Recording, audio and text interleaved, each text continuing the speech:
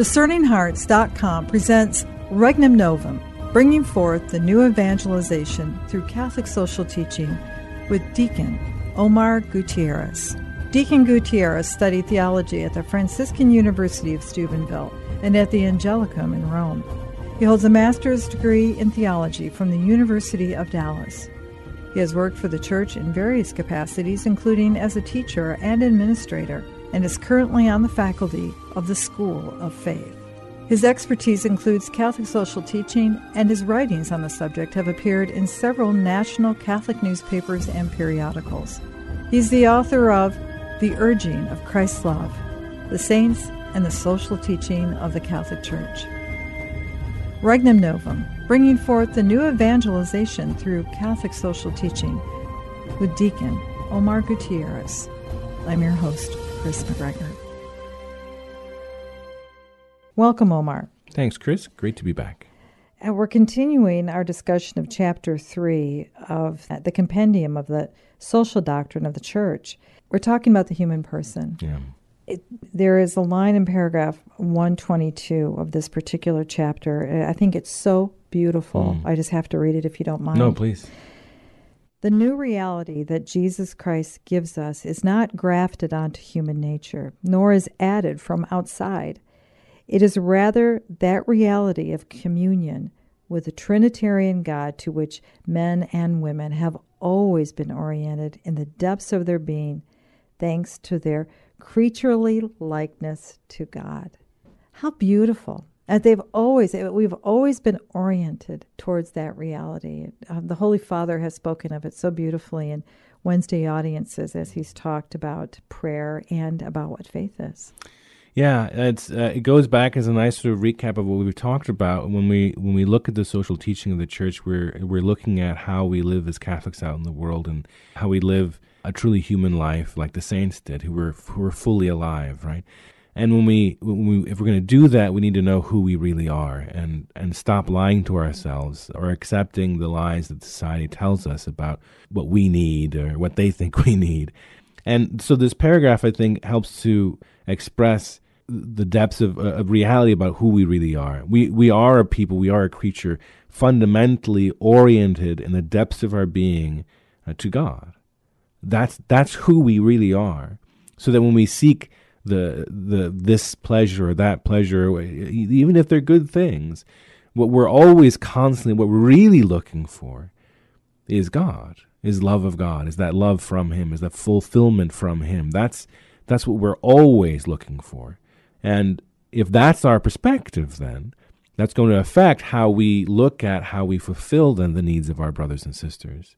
Is it always a material thing, or is it simply love? To emulate, to imitate rather, the love of God, the love of Christ to them through ourselves.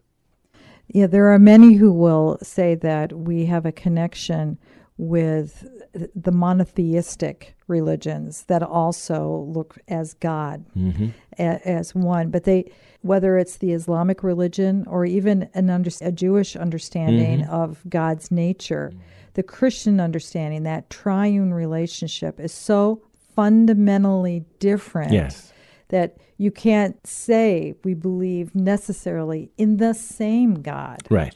Because we accept that revelation to us.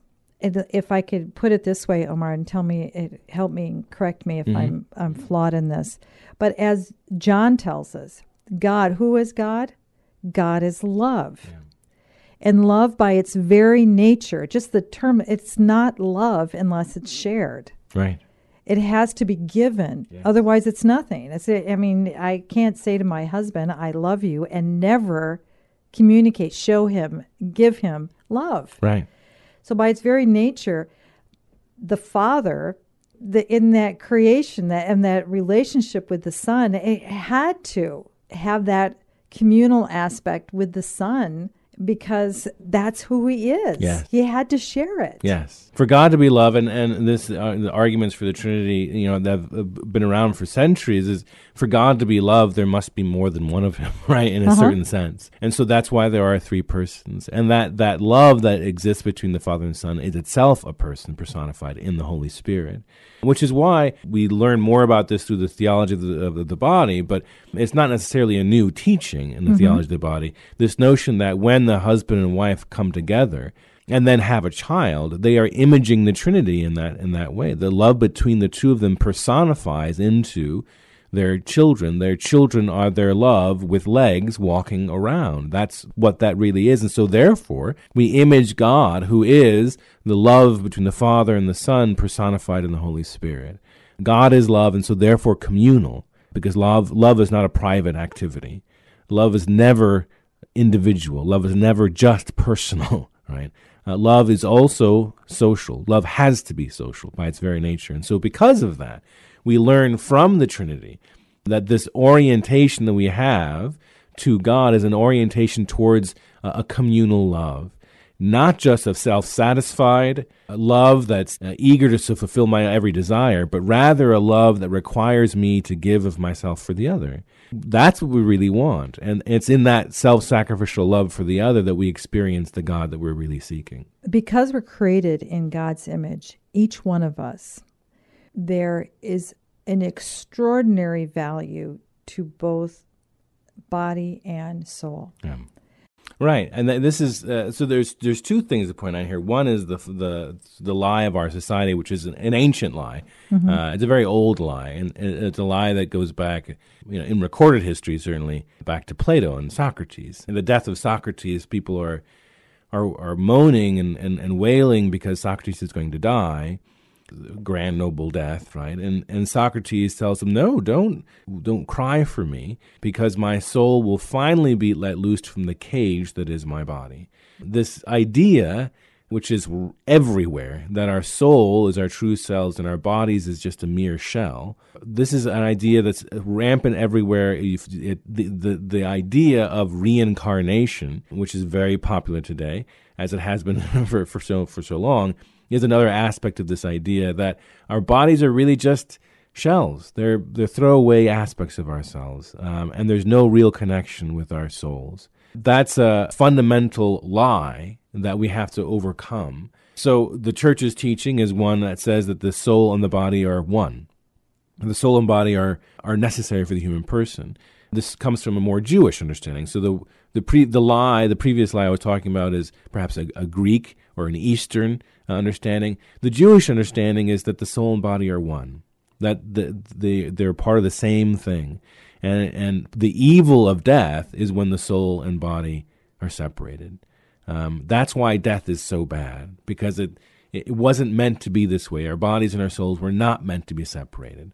So therefore, when we then look to love the neighbor, when we're seeking how to orient ourselves to this communal love that we were just talking about, we have to be directed towards not just the body of the other and not just the spirit of the other, but to both of them at the same time, or at least as much as we can be. And this is part of the problem, again, with other social justice, social doctrine approaches, where we focus only on the material, for instance, the body. This is why the social teaching says, and the popes have said throughout time, that one cannot approach development or progress in society merely from a materialistic point of view. Asking the question about, are we better off 4 years today than 4 years ago? The famous Reagan line is okay, but that's not the root of the social teaching of the church. The root of the social teaching is, are you closer to heaven now than you were before?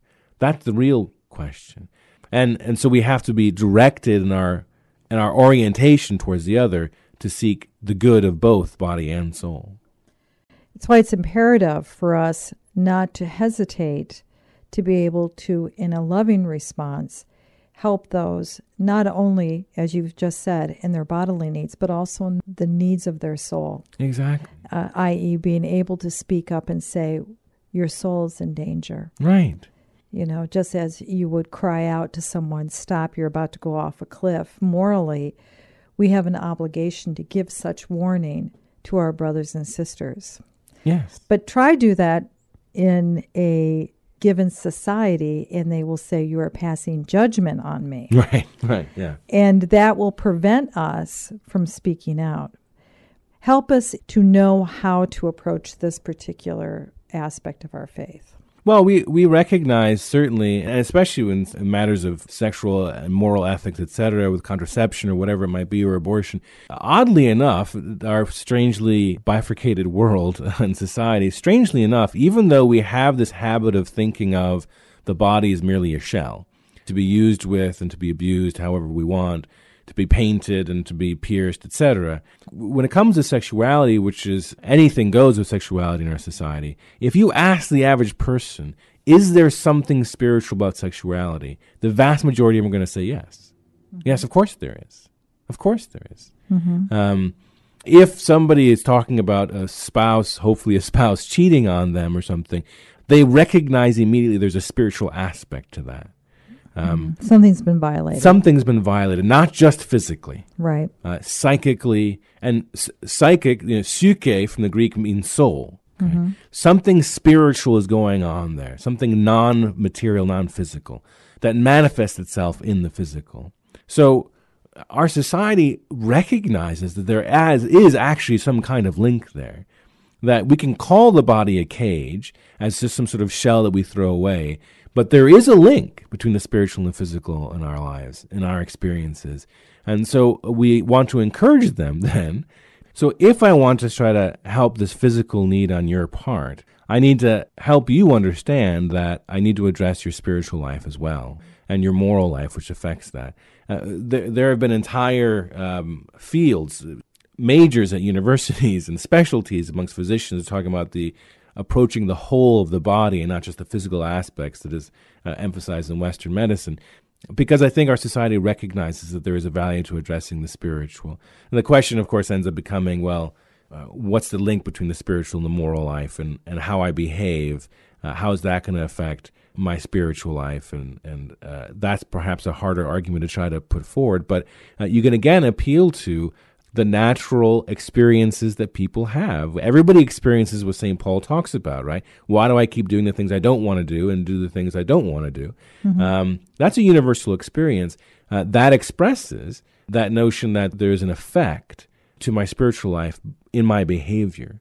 And so if we can link then the moral and the physical and the spiritual all together, just generally, then we can begin to have those conversations that say, for instance, in reference to questions of economic poverty, the answer, sadly, given by most is in order to help the poor, there needs to be less of them. And so they need to contracept.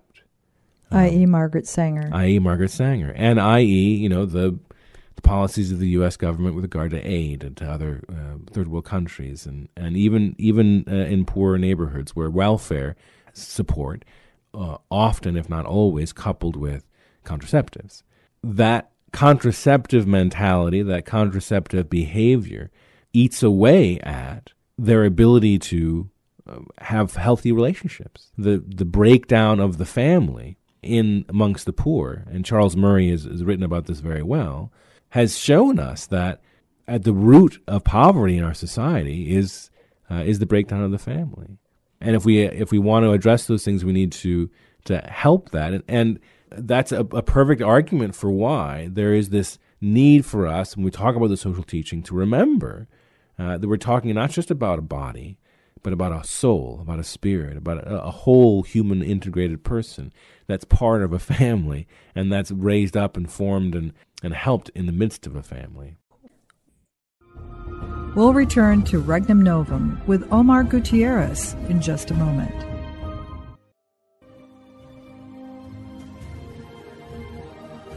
Did you know that you can obtain a free app which contains all your favorite Discerning Hearts programs? Father Timothy Gallagher, Dr. Anthony Lillis, Archbishop George Lucas, Father Mauritius Fildi, and so many more, including episodes from Inside the Pages, can be obtained on the Discerning Hearts free app. This also includes all the novenas and devotionals and prayers, including the Holy Rosary and Stations of the Cross, the Chaplet of St. Michael, and the 7 Sorrows of Our Lady, all available on the Discerning Hearts free app.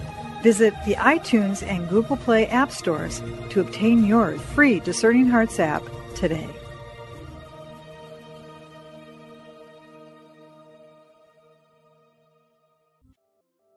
A prayer of St. Ignatius of Loyola. Take, Lord, and receive all my liberty, my memory, my understanding, and my entire will, all that I have and call my own.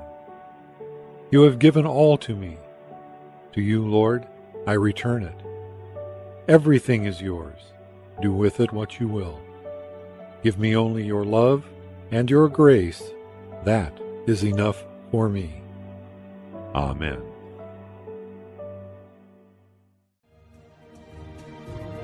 Hello, my name is Deacon Omar Gutierrez, and I want to ask you to support Discerning Hearts in a special way.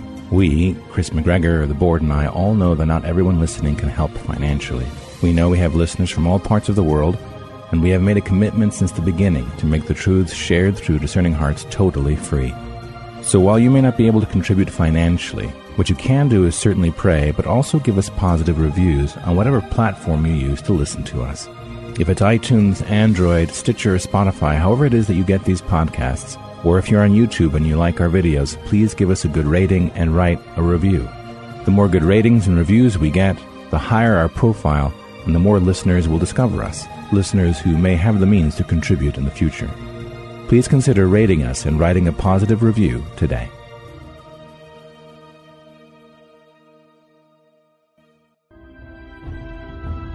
We now return to Regnum Novum with Omar Gutierrez.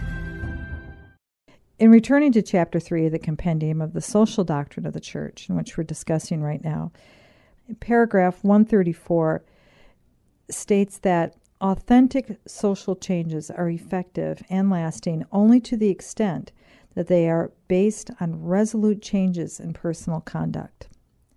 Boy, it brings it right back down to the person, doesn't it? Right, each one of us. Yeah, exactly. And so as we're seeking then, you were talking about how do we articulate this to the average person. I think that's a good question because this is where social change begins to happen. Last time we talked about the false understandings of social sin and structural sin. But this same chapter 3 talks about the importance of recognizing we have to work towards healing the personal sins. And so along that line, then you have this 134 that says, paragraph 134 that talks about effective lasting changes only happening in personal conduct. And that's precisely because if you do try just to fix the physical problems of the world or address merely the economic physical problems, you're not addressing the person anymore. And if you're not addressing the person, then you're not truly dealing with the social teaching of the church because it's rooted in who the human person really is. And so this begins not from the top down. This begins from the ground up, really. This begins with interpersonal communication. And those conversations you were talking about where you sit down with somebody and explain, this is where your life is leading you. I mean, we've all had those moments in our lives where we have a friend, right, who we know is making bad choices. And hopefully, and it's very difficult, especially in our society, which is so touchy about judging anybody, but it's difficult for us to sit down with them honestly and say, I love you, and you have to stop doing this because it's hurting you, and it's hurting your family, and it's hurting others. That's difficult to do, but that's where social change happens, is by that change in personal conduct. That message can be received by another when the person giving the advice or the person who is communicating that truth has lived it through a life of its own thorough examination, of its own appreciation of contrition.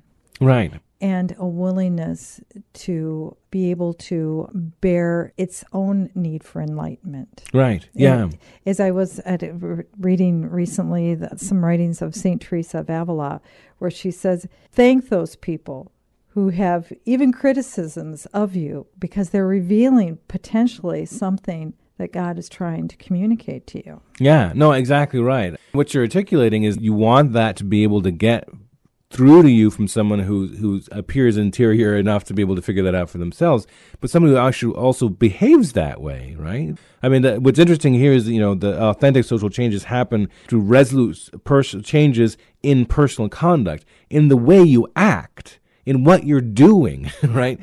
So I need to make sure that I'm living the life that I'm supposed to be living if I'm going to go to somebody else and say, you need to stop doing this, or have you considered this activity, or whatever it might be.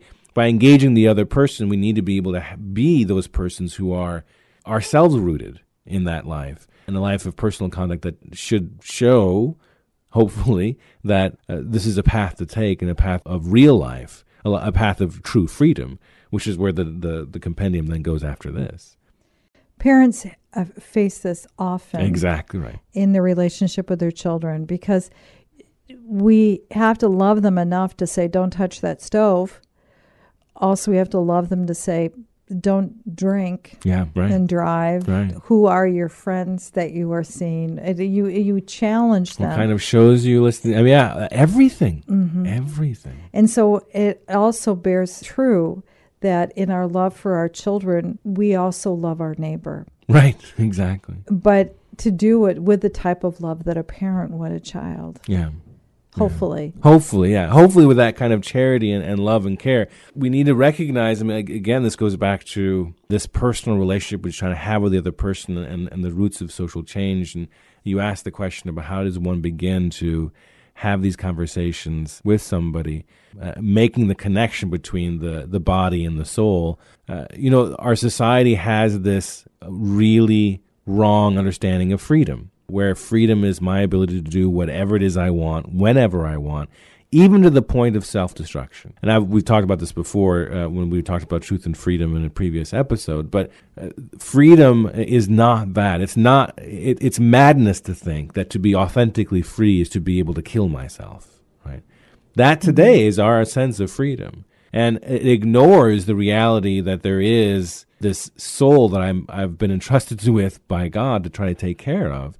And it ignores the fact that others are responsible for me and I'm responsible for others. Authentic freedom, as the church teaches and as the compendium tries to teach us, authentic freedom is the ability to see what is true and good, to know the nature of the human person well enough to know what is truly good, and then to pursue that with the maximum determination. What is the difference, Omar, between speaking truth for the sake of righteousness and speaking self-righteously? Well, I think it's a difference in where it's coming from. There are those who place a value in being right, and they listen to pundits, talking heads, theologians even, postulators, that will tell them that they were right. And that's the value that they're getting from this other person is that I know I'm right. And so then when in the face of family members who are living a lifestyle that perhaps is destructive to them and destructive to others, they feel their obligation is to simply tell them what's right, and that because it's right is justification enough to say it. There's that versus the attitude, I think, of a deep-rooted love for the other person that is not so much concerned with communicating to them what's right as much as communicating to them that you love them. So what's the motivation for communicating whatever it is you want to communicate, whatever it is you want to tell them? It's to demonstrate to them that you think what they're doing is wrong, which is really usually the only thing that's actually done. You've not actually communicated to them what's right because they don't agree with you. Mm-hmm. The only thing you've managed to communicate is you think they're wrong. Mm-hmm. Rather, the point should be, how can I communicate to this person that I love them? Because it's in that sense of love that they'll begin to listen, and then with the open heart, then they might begin to understand what's right. We go back to compelling and converting. Yeah, right. Now, there are those who are going to hear this and say, all right, but isn't telling the truth itself charitable? Isn't that love? Isn't telling them what's right and true, isn't that love? It can be, but it isn't always, because, of course, how one can do it. But the question is, are you really communicating the truth to them when you tell somebody what's right? Or are you just communicating that I think you're wrong? I think in a lot of cases, what we do is we communicate to somebody that we think they're wrong. And that's not charitable. That's not charity. Yeah, I would say it just, again, we go back to those teachings of the saints who've had to live it out and do it. Yeah, exactly. They taught us that Catherine of Siena was so beautiful in the dialogues. If it doesn't pour out in virtue, the words that you speak, then it's not him. That's right. If it comes out in anger, if it comes out of a fear, if it comes out of all those things that are counter virtue, what are you communicating then? Right, exactly. And are you really free? I mean, if it's coming out of fear, then you're not making a free choice. You're not really free. And that's why the church's teaching in this aspect is so wonderful, because it's encouraging us, it's introducing us to a concept of freedom that is much more alive and much broader and deeper than the concept of freedom that our world offers us right now. And so as we seek this freedom, as we seek to live the life and authentic freedom of the human person, we talk about a liberation theology that's out there as a kind of social justice teaching. Crucial understanding what is truly liberating is knowing who the human person really is, therefore, and what authentic freedom is. And if our society continues to tell us that freedom is this ability to do what I want or will, or to simply fulfill bodily pleasures instead of recognizing the spiritual needs, then we have an anemic freedom that really isn't worthy of the name. We require a freedom that encourages us to do the good. And in this question of interpersonal relationship, as we've been talking, it may be, in fact, remarkably difficult for us to enter into a relationship with the person that we want to communicate the truth to. It's harder. It's a lot easier to tell somebody you think they're wrong than it is to love them and to sit down with them and to deal with the anger they may have for you, the lies they might have for you, the time it might take out of your life. That's difficult, but in giving up part of that supposed freedom for yourself, you're actually helping provide the other person with a great deal of freedom, and you're allowing yourself to be truly free by allowing you to image God in loving the other person. It does take courage, but blessed John Paul, I just see the radiance of his face as he always spoke to us in love, but in truth. Yeah. Be not afraid. Yeah. Reminding us the three things that Jesus, three words that Jesus said more in the Gospels than anything else, even before love your neighbor, it was be not afraid. When we look at our culture today, Omar, could you not say that those who are in a despairing heart about where the culture seems to have made its choices, and it seems to, some would say, is beginning a slide downward, a slope rather quickly, that there have been more decadent societies, some that have been in even more danger morally, and I'm thinking of, in particular, the city of Rome. And those who had the courage and love to stand witness to truth helped to transform that. It took time to stop that slide. I mean, when you think about, there was abortion, there was mutilation games and killings going on in an incredible scale. So many other things, so many other aspects of what was happening there, but it was the witnesses of those courageous saints and standing firm and knowing that their eternal destiny was way beyond anything in this world, that body and soul, they would be part of that resurrection. Right. They helped transform that society and that culture. Exactly. And they did it, I mean, really they did it quietly. They did it through relationship. I mean, people say, well, no, it was because Constantine made Christianity the religion of the state, etc. But how did Constantine become a Christian? Because his mom was. Well, how does mom become a Christian? Because she knew somebody else. They knew somebody else, and they knew somebody else, and that's how it happened. That's how it happened, was through interpersonal relationship, through that communion that's necessarily a part of that social change we've been talking about. Any final thoughts on this particular section? I think all of us, because I think we all fall into this trap to a certain degree, on one extreme or the other. I think all of us need to look at our relationships with others. Like last time when we talked about the necessity of confession, confession is about the relationships, our failures in relationships with God and ourselves and with our neighbor and with creation. But to look at more specifically how it is we're helping model that personal conduct that is the root of social change. In our personal relationships with other people, are we modeling what we think the social change should look like? Because if we're not, then it's going to be that much more difficult, therefore, to try to bring about that social change in others or at all in society. Maybe once again to recall that it's important to speak out, but to kind of gauge yourself. Is it coming from virtue or is it coming from somewhere else? Exactly. If it's coming from somewhere else, then he's waiting for you. He's waiting to heal you, whether it be in the sacrament of confession or just the reception of that glorious Eucharist that is provided for us. Exactly right, yeah. Thank you so much, Omar. You're welcome, Chris. You've been listening to Regnum Novum, bringing forth the new evangelization through Catholic social teaching with Deacon Omar Gutierrez. To hear and or to download this conversation, along with hundreds of other spiritual formation programs, visit discerninghearts.com. This has been a production of Discerning Hearts. I'm your host, Chris McGregor. We hope that if this has been helpful for you, that you will first pray for our mission, and if you feel us worthy, consider a charitable donation to help support our efforts.